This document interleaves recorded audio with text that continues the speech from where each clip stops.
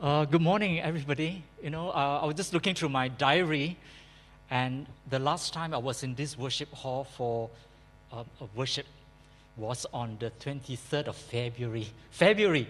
Because in March I fell ill, and I skipped church for the whole of March, except for one decentralized cell group worship, Ching An's group, Alan's group downstairs.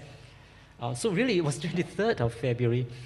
And then, of course, circuit breaker kicked in, and then we couldn't meet. So it's been almost 6 months, absent from church for 6 months, and you can understand why I so look forward to coming here to meet all of you. So I really thank God. Now, this is a live stream message, our first, and I was told to keep it a little bit shorter. Now, what I intend to do is I will keep it a little bit shorter, but for the second service, because it's not live stream, I will just tell more stories, and it will be a bit longer, all right? Now, one of the challenge of this message is that this is really a very familiar message. When I was preparing the message, I realized that there is hardly anything on this topic, and I read many, many books, that I have not already learned, that I have not already heard. But I sense, when I was just praying before the Lord, I was told by the Lord that there is a big difference between me convincing the listeners and Him convicting the hearers. And this is what I pray, that God will speak to you very personally, very deeply, and there will be a conviction to do what He wants you to do today, because the message is so personal to you. Let's start with, I want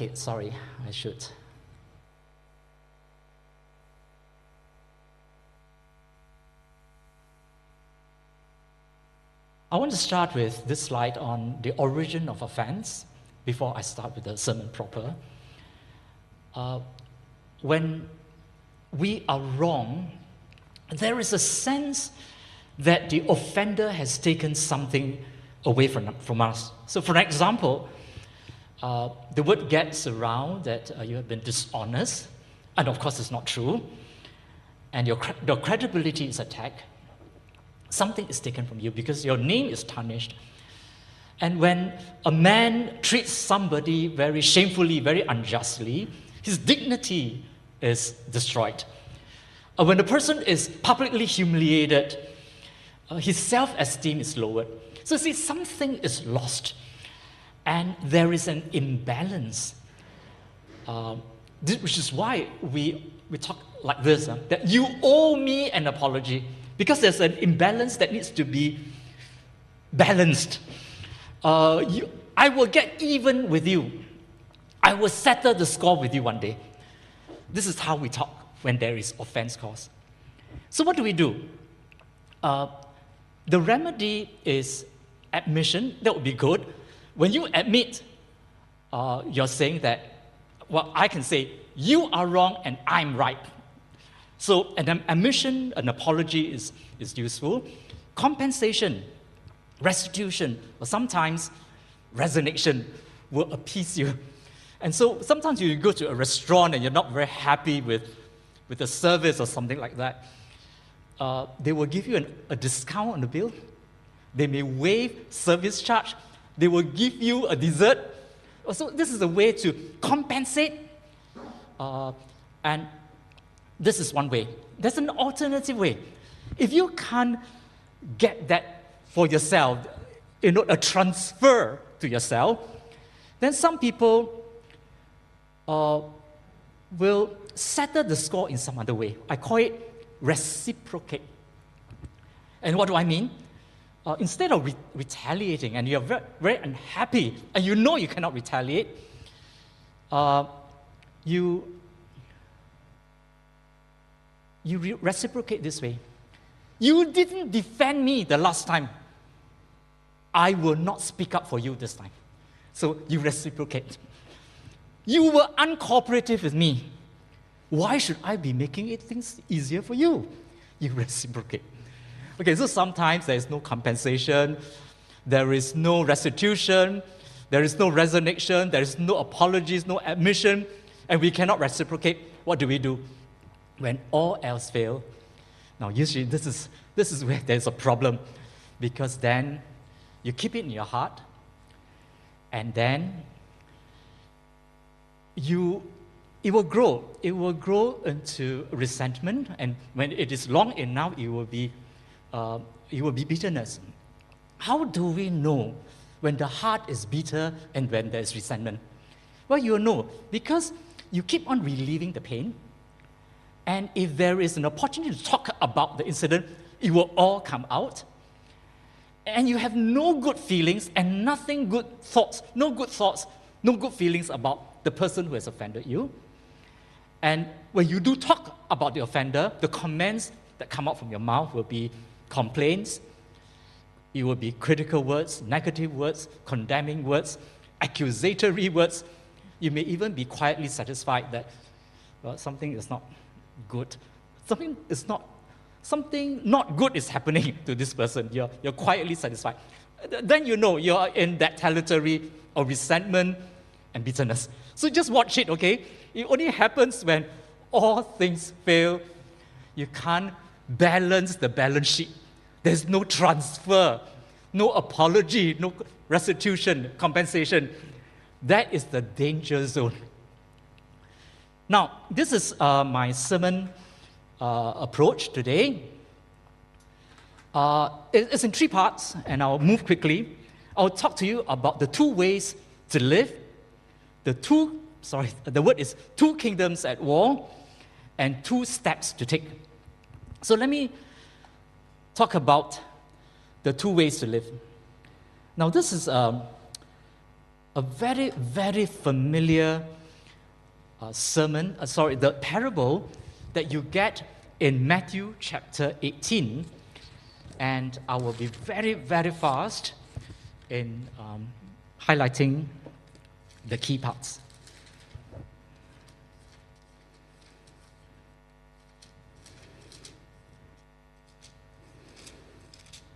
Okay, Matthew 18, verse 23 to 27.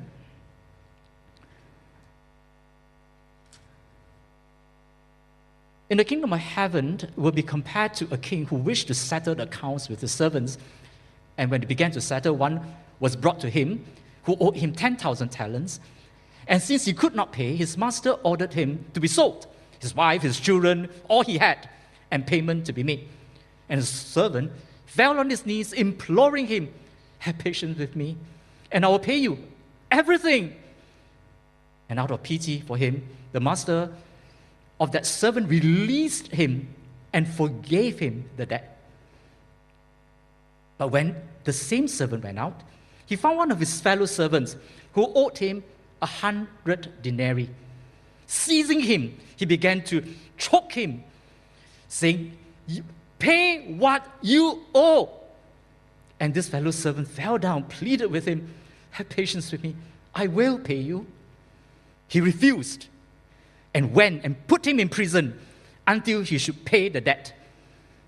When his fellow servants saw what had taken place, they were greatly distressed, and they went and reported to their master all that had taken place.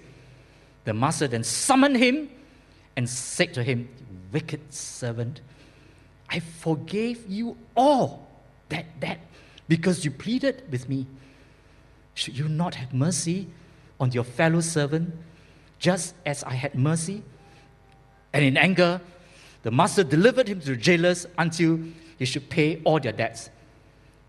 Verse 35, "And so also my heavenly Father will do to every one of you who do not forgive your brother from the heart." I know, right? You have heard this 50 times. You have read this 100 times. So that's why I want to be fast. Just to give you an idea what is the disparity of the debt. 1 talent is 20 years of wages, so 10,000 talents was 200,000 days of wages. And with a laborer's wage, the Bangladeshi, the foreign workers, maybe they earn about $50 a day. So it's 18,000 per year or $3.6 billion. The other servants' debt number 2, a denarii is 1 day's wages. 100 denarii is, of course, wages for 100 days. $50 a day, $5,000. So 3.6 billion and $5,000 is a big disparity. But actually, this is not. What is the point of this parable? The point of this parable is that there are two ways to live. Okay?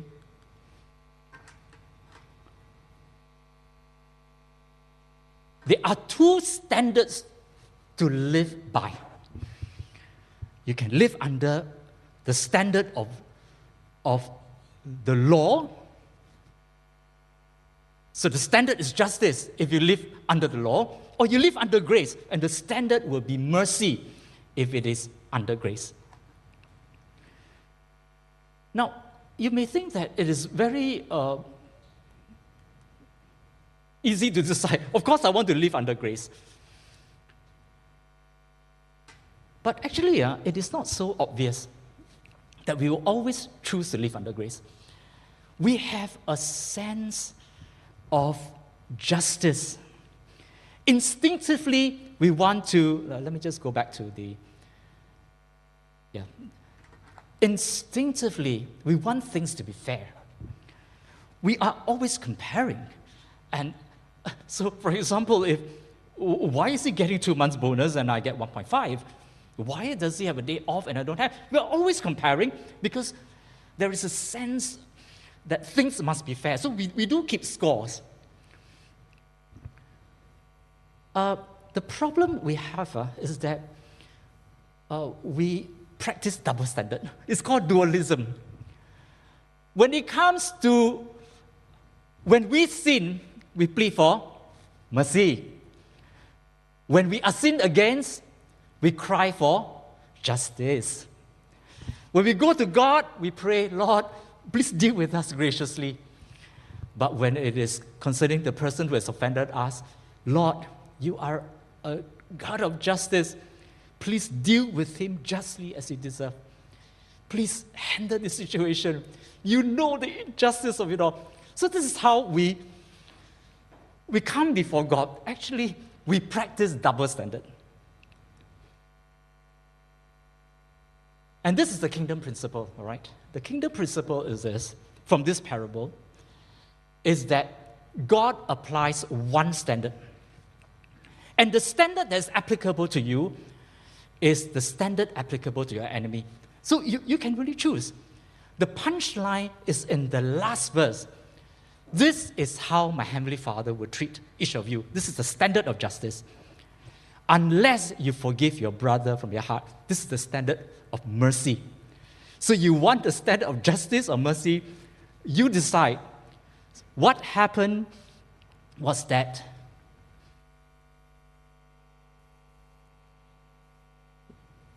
let me just do this.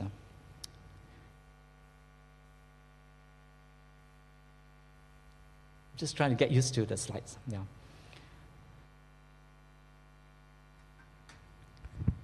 Which is the better way to live? Actually, justice is better, of course. Justice is good, but mercy is better. And James tells us this. James 2:13 says, "For mercy triumphs over judgment." Matthew 5:7, "Blessed are the merciful, for they will be shown mercy." Now, God is not putting a gun on our head and saying, "You must forgive because I say so." I know it just doesn't work. God is not saying that. But what is God doing is that He has actually given us a choice. We are entitled to justice, of course, but then, of course, we will also reap what we have sown. We too will receive justly what we deserve if we apply the higher standard of justice. I really feel that we have not taken this standard, this principle seriously. Because, when I hear from pastors, I read so many books on this topic. Every time, very senior pastors, their pastors' wife, members, very senior members, leadership, they share the testimony about decades of resentment, help pastors sharing about resentment against their relatives, usually parents or members. We don't take this principle very seriously. And I'll tell you why. The reason is that it is very hard for us to just understand that we have a God who is all-loving, but a God who is not always merciful. We can't take that. So God must be always faithful, always good, always loving, always kind. How can He be not always merciful? So we don't take this seriously. But look at these two verses right in front of you. God is absolutely serious. Matthew 7, verse 1 and 2. Do not judge, and you will not be judged. For in the same way you judge, you will be judged. By the standard of measure, it will be measured to you. James 2:13. He who has shown no mercy will have judgment without mercy. Now, is it clear enough that God can apply this standard to you? Of course it does. But it's absolutely our choice. If we want the standard of the law, standard of justice, this is the standard that will be applied to you. You choose. That's how God will deal with you. Now, thankfully, we can choose. And we can choose to live under grace. Choose to live under grace. Receive mercy.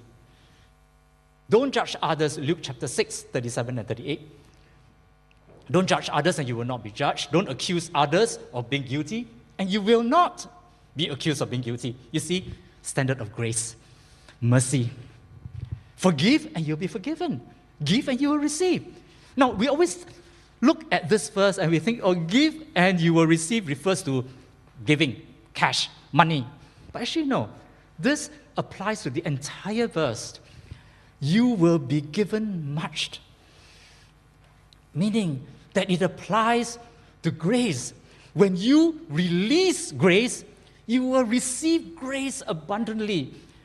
When you extend forgiveness, you will receive forgiveness freely. It's going to be abundant. To the extent that you release, you will receive abundantly. It's a wonderful place to be in, to be living under grace and to receive mercy. Brothers and sisters, we choose. So that's my first point. 2 ways to live. Now, I want to talk to you about 2 kingdoms at war. This is also important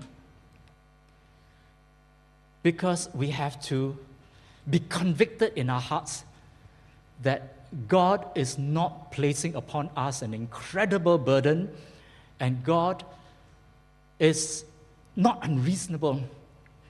There is a higher agenda, and that is the reason why He has to make this demand such a high one, such an important one, so central to the gospel message. And I believe that the theme of forgiveness is central to the gospel. Paul himself said this, 1 Timothy 1:15. Well, you know, of his history of persecuting the church, causing so much damage. And when he was saved, he told Timothy this. This is a trustworthy statement. Listen to me. I know what I'm talking about, he told Timothy. This is trustworthy. It deserves full acceptance. Take it from me. Jesus Christ came into the world to save sinners. I know it because among whom I'm foremost of all. If He can pick me up, clean me up, and save me, Jesus is really serious about the mission to save the world. So that was how Paul wrote to Timothy. It's gone blank. Yeah, okay. Next, 2 Corinthians 5:18 and 19. Now, all these things are from God, who reconciled us to Himself. God was in Christ, reconciling the world to himself, not counting the trespasses against him. Again, you see, God reconciled us to himself through Christ. God in Christ reconciling us to him. Very, very central to the gospel message. Now, there is a clash of the kingdom. The two kingdoms are at war.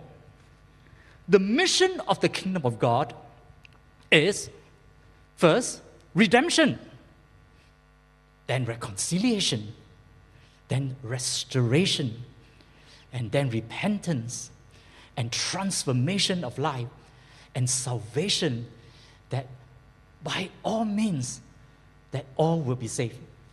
The agenda and objective of the kingdom of Satan is totally different.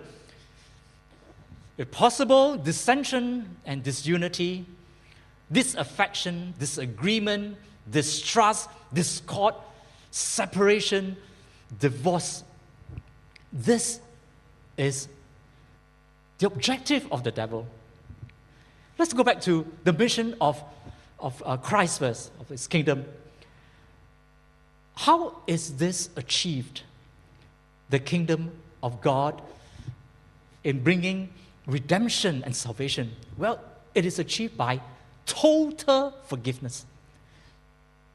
It means that God has applied the standard of mercy. God has stopped counting our debt. He has nothing against us. All these things, as I've just read, 2 Corinthians 5:19, not counting their trespasses against them. Total forgiveness. And so, what is the manifesto? What is the manifesto of Christ? The manifesto of Christ now, because this is the objective, by all means win some, redeem all men. It means loving our neighbor will be the basic expectation. Doing good to our neighbor as we want to be treated will be the minimum standard. Why? Because this is the way to win some if we cannot win all. On the other side, once we are able to fulfill what is on the left-hand side, we are able to do what is on the right-hand side. And then we will unite as one body under Christ. We will embrace a higher agenda, a bigger agenda of the kingdom of God. This agenda requires all of us to yield up our rights for the sake of the advancement of the gospel, for the fulfillment of God's plan, and to make sure that the mission of God is achieved to the end. So this is the manifesto of Christ. It's a very big plan. And a community forgiven is now able to be a community that is forgiving. God's agenda is very grand. Reconciliation of the world to himself. You know that Paul understood this, and he put it in a way that is really very nice. You know, I think of all the apostles, I really feel that Paul was the one who suffered the most in terms of injustice, in terms of being maligned, cursed, and mistreated. He should be the most bitter because some of these ill treatment came from the church. So you can read about it in Philippians 1:17. Philippians chapter 1 verse 17. He said, the former, that means this one group of Christians, proclaim Christ out of selfish ambition rather than from pure motive. I know what they are competing with me. They thinking to cause me distress in my imprisonment. And then Paul said, what then? Only that in every way, whether in pretense or in truth, Christ is proclaimed. In this I rejoice. It doesn't matter how badly I'm treated. The important thing is that the cause of Christ is advanced. So I will not take offense. I think that one of the chief ways we grieve the Holy Spirit is by dissension in the church and bitterness in our hearts. Why do I say so? Because when you read Ephesians chapter 4, verse 30, 31, 32, Ephesians 4, 30, 31, 32, it's written like this: do not grieve the Holy Spirit of God. Let all bitterness and wrath and anger and clamor and slander be put away from you. Because it is put like that, there is a flow, and I think that really bitterness, wrath, anger, clamor, slander is one of the chief way that we really grieve the Holy Spirit. So, brothers and sisters, I think that God is shouting at us. Stop using Satan's weapons in my kingdom. Stay in the grace zone and work with me.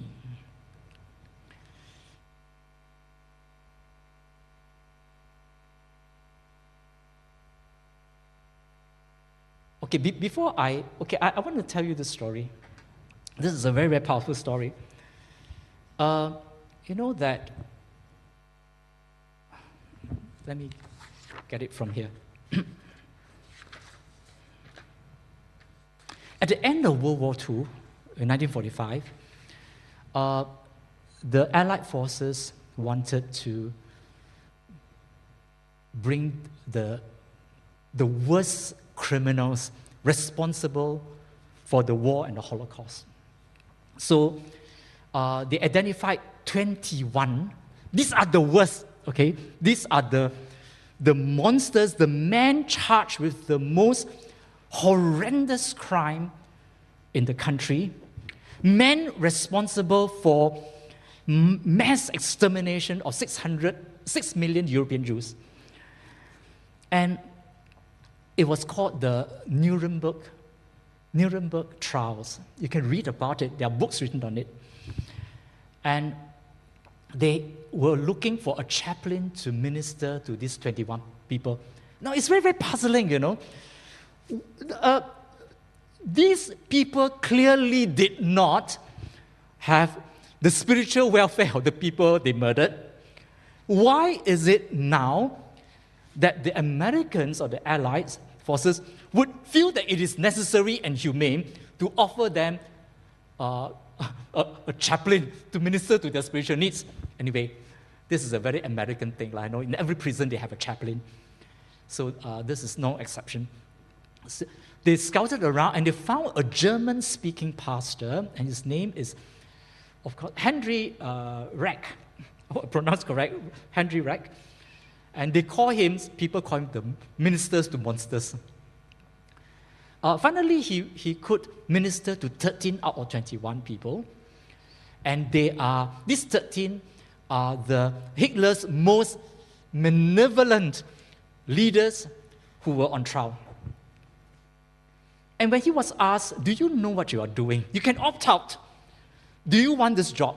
He said, I'll do it. Did he know what he was doing?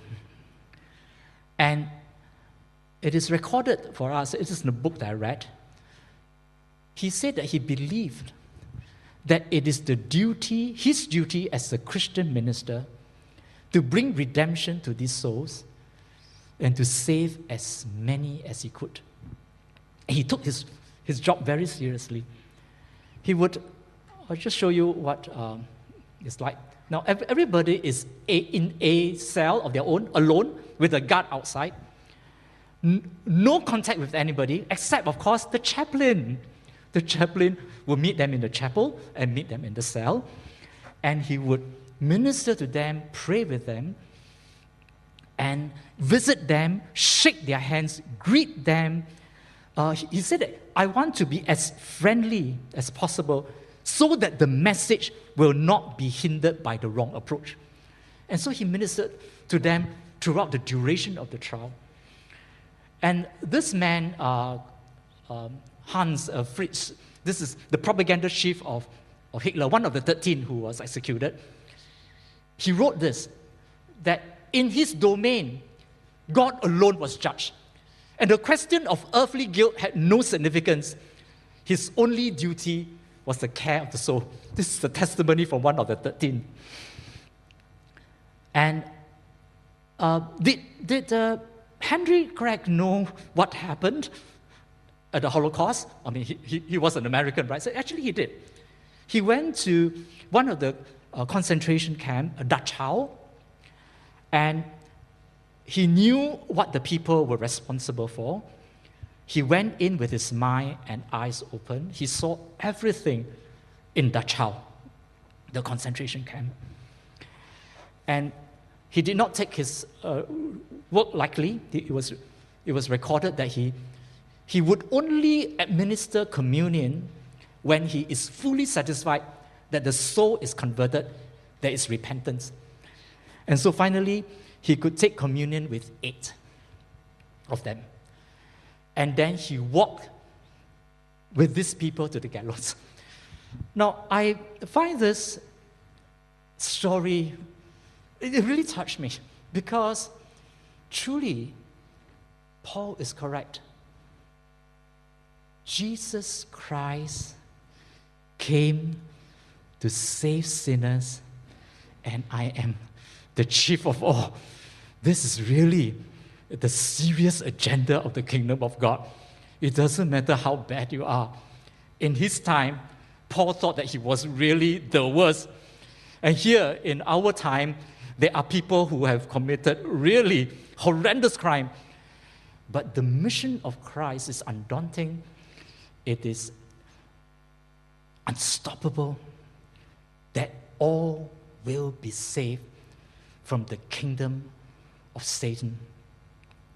A little bit about the mission of Satan. You know, we are the special target of Satan. And the target is always about, the stratagem is always about relationship. Most of the grounds that Satan gains in the lives of Christians is due to unforgiveness. Satan's stratagems, they are very hidden, very subtle. Let me tell you what I mean. He always appeals to our sense of justice. And he appeals to our sense of rightness, fairness, justice, because he's a legalist, he's an accuser, he's a master prosecutor. And at the core of the mission of Satan is because of this sense of justice and is unmet, then he can create an atmosphere that is conducive to breed bitterness, dissension, separation, disaffection, destruction, then disunity, discord, divorce. He must create that situation, and he can do it if we revert back to the standard of the law. He will keep us focused on the wrong committed against us.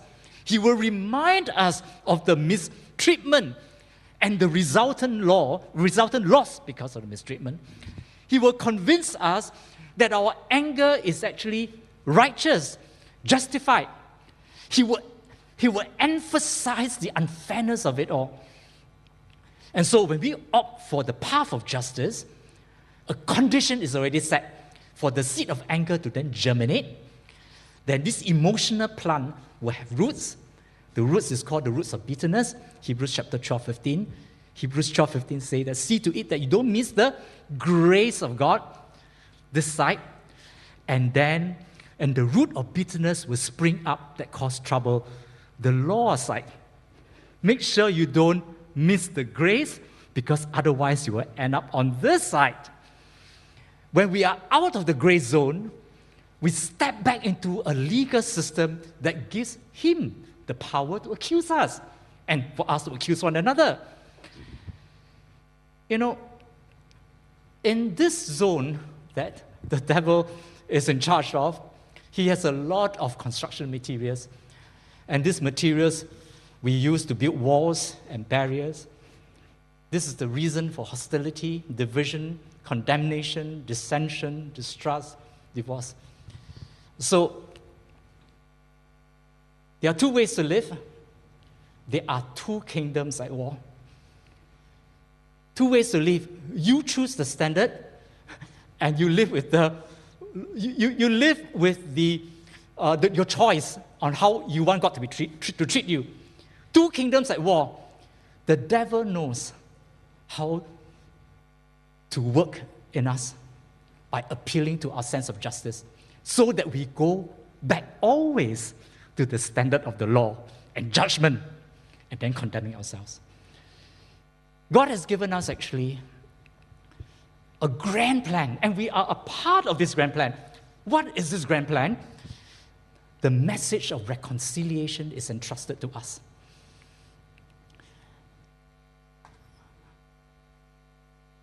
Sorry, I just showed, this is the Nuremberg trial, right? Just some picture. The plan is to, maybe I shouldn't show this first. I'm just finished my last bit.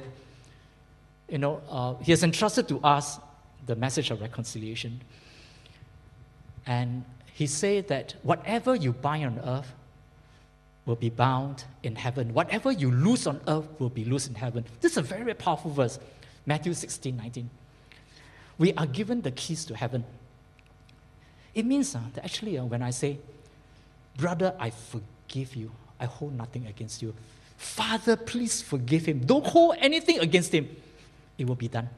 It happened when Stephen was being stoned to death. When he was dying, that was exactly what he said. Lord, do not hold these sins against them. And I believe that because he declared that, it is loosed in heaven.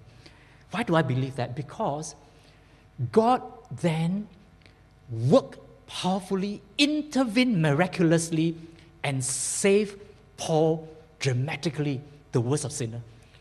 Because Stephen was prepared to say, God, don't hold this against them. I release them. Satan had no power in that situation. Satan could not hold, Saul, I believe. So I believe that we really participate in the mission of Christ of setting people free. And if this is such a big, grand vision and mission of God, why do we take weapons from the kingdom there to use it on the kingdom here, which is really grieves the Holy Spirit when we cannot see beyond our needs and wants and rights to look at the grand plan of what God wants to achieve. So this is I will just in just 5 minutes talk to you about this thing. Two ways to live, two kingdoms at war, and I'll tell you that there are two steps to take. Sometimes we do not know whether we have forgiven. We have said so many times that we forgive. I've read many, many stories. They are all by pastors and authors who said that there was one particular, the wife of a very famous pastor. He said that the mother was abused when she was young. So when she was raising them, she was very abusive to her and the siblings. Abusive means that take the father's belt and really whack. And she grew up being very resentful. There is no love for the mother. But being a Christian and a pastor's wife, she had said many times, I forgive my mother, I've forgiven her already. But there was no peace.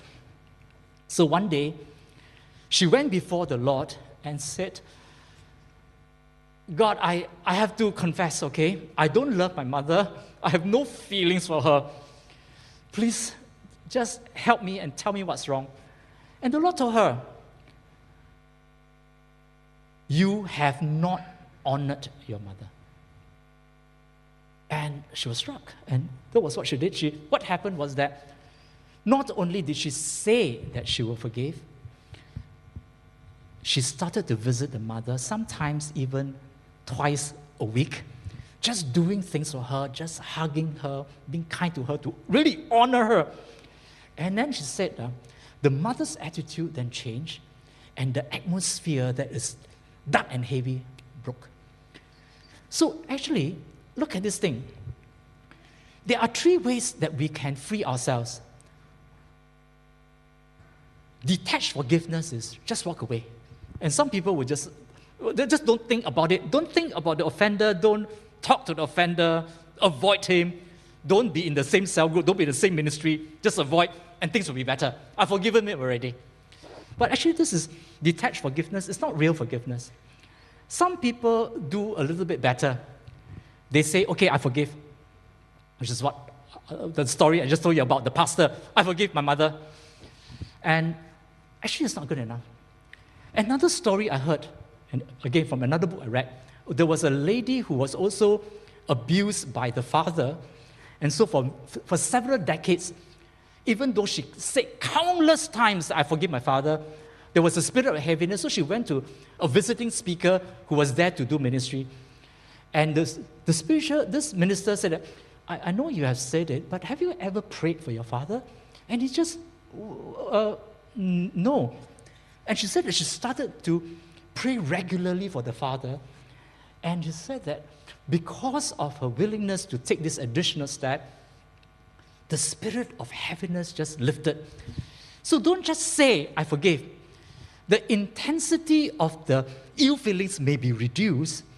There may be more tolerance, but there is no positive feeling. There's no love. And this is incomplete. This is limited.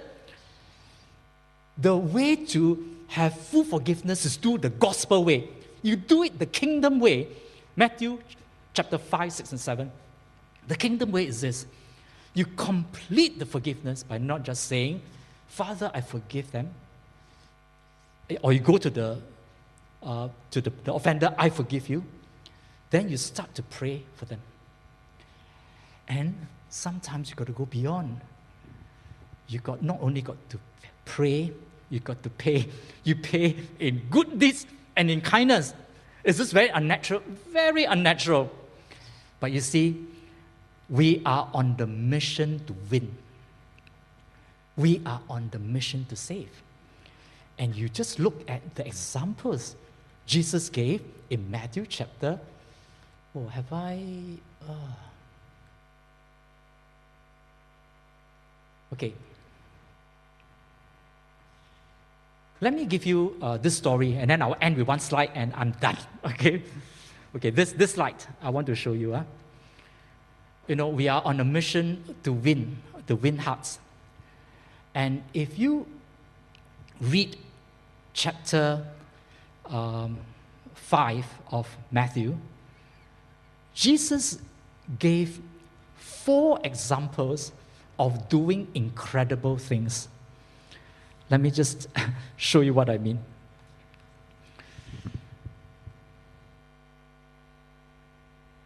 Matthew chapter 5, verse 28. You have heard that it is said, an eye for an eye, a tooth for a tooth. This is what standard? Standard of the law, right? Reciprocate lah. But I say to you, do not resist the one who is evil. If anyone slaps you on the right cheek, turn to the left. Now this is the angry and aggressive person. You must always try to find a door. Don't run into a wall. What I mean is this. Everybody, every relationship, every person has a door. If you antagonize this angry and aggressive person, you will hit a wall. In this particular verse, Jesus is just giving 4 random examples. The door to this man is you. Don't retaliate. Do not resist him who is evil. If he slaps you, let him have the other cheek. Because that is the way to the door. Then he gave a second example. If anyone would take your tunic, sue you and take your tunic, let him have your cloak as well. This second person is very rights conscious, very litigious. You want to hit the wall, you litigate with him. that's not the way. Because the agenda of the kingdom is to enter to the door, to get the heart, to save the man, to redeem him for the grand, big picture of God. So you don't litigate and run to war. You give him more than what he is entitled, and then he will get into the door. Third one, this person wants to make you walk 1 mile. Go 2. This is the type of guy who will throw his weight around, wants his way. You want to resist him, you will hit the wall. But to enter the door, give him more than what he expects. You will get into the door. And of course, the last one is not nasty, but he's very pesty, very needy and pesty. Want to borrow money, and well, if you deny him, you will hit the wall. But if you meet his need, you will walk through the door. So this is the principle of the kingdom, and I will show you this story, the picture of that family. Now, this is a story of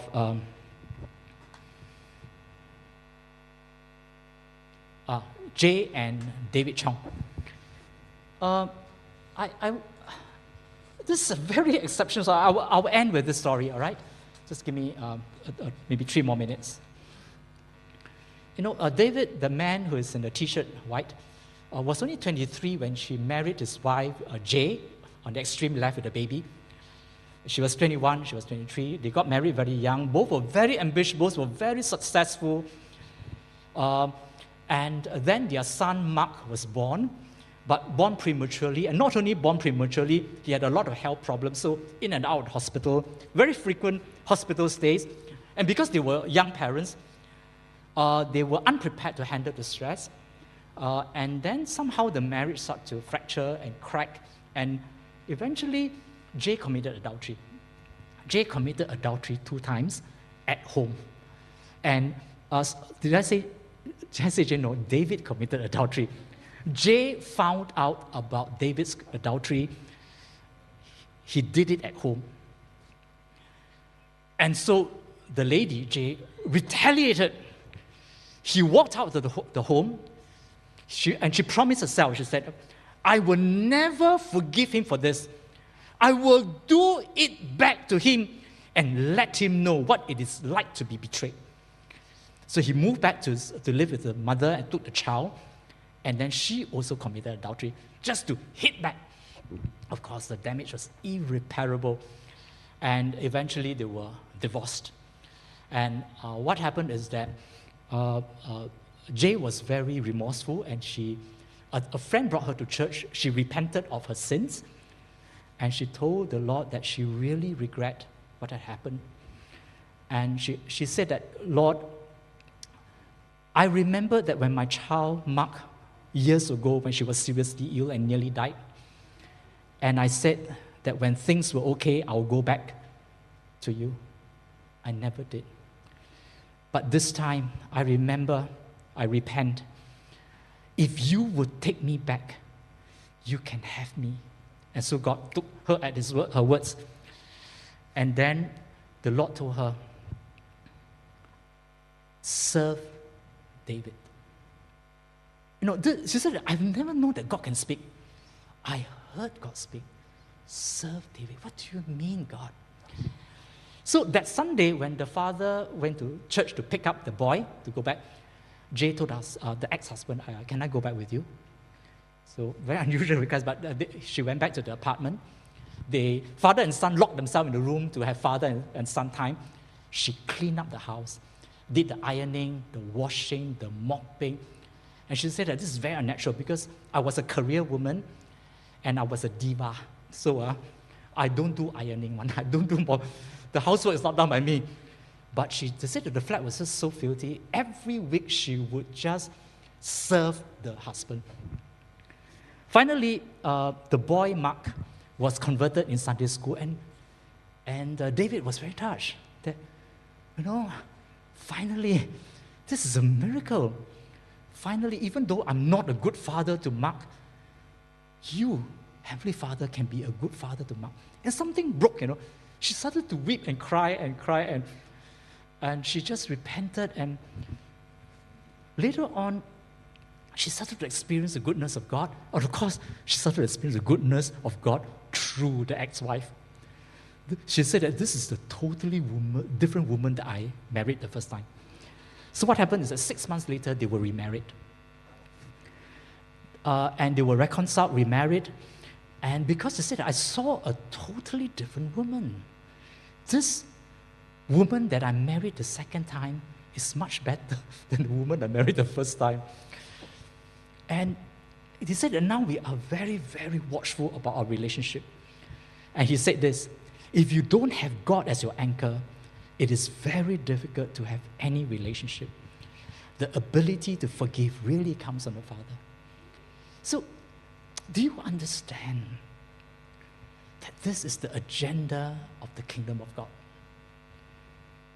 It is so dead serious about restoring everything, repairing everything. The mission of Christ is the salvation of soul. People are at stake. And the worst of the worst, everybody is included in this plan. And we are part of this plan in the mission of God. How can we take the weapons from the enemy to use it in the family and in the church? Put it down. Forget about justice.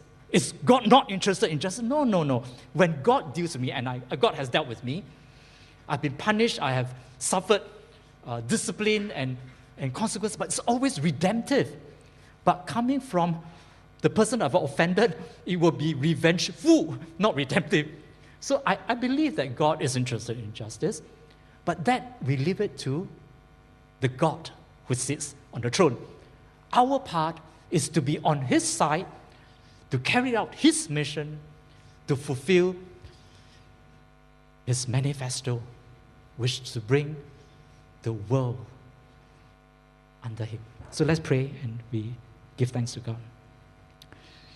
Father, thank you for grace received. And it is our joy to embrace this mission, your agenda, to be part of this plan. Grace received, grace released. Forgiveness that is fully experienced, we want to extend. And I pray, God, that you will help us to work through some of the things in our lives that we find hard to let go. It requires the work of the Holy Spirit, a miracle of God, to undo the damage caused by the devil. But God, we are on your side now. We are the children of the light, and we have the Holy Spirit. What you have done for others, do for us. I pray that forgiveness will be complete.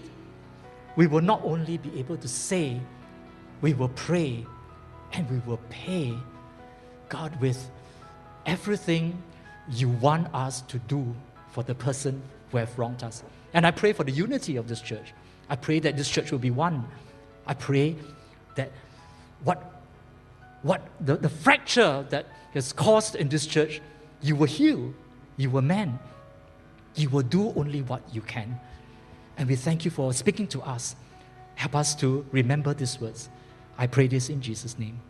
Amen.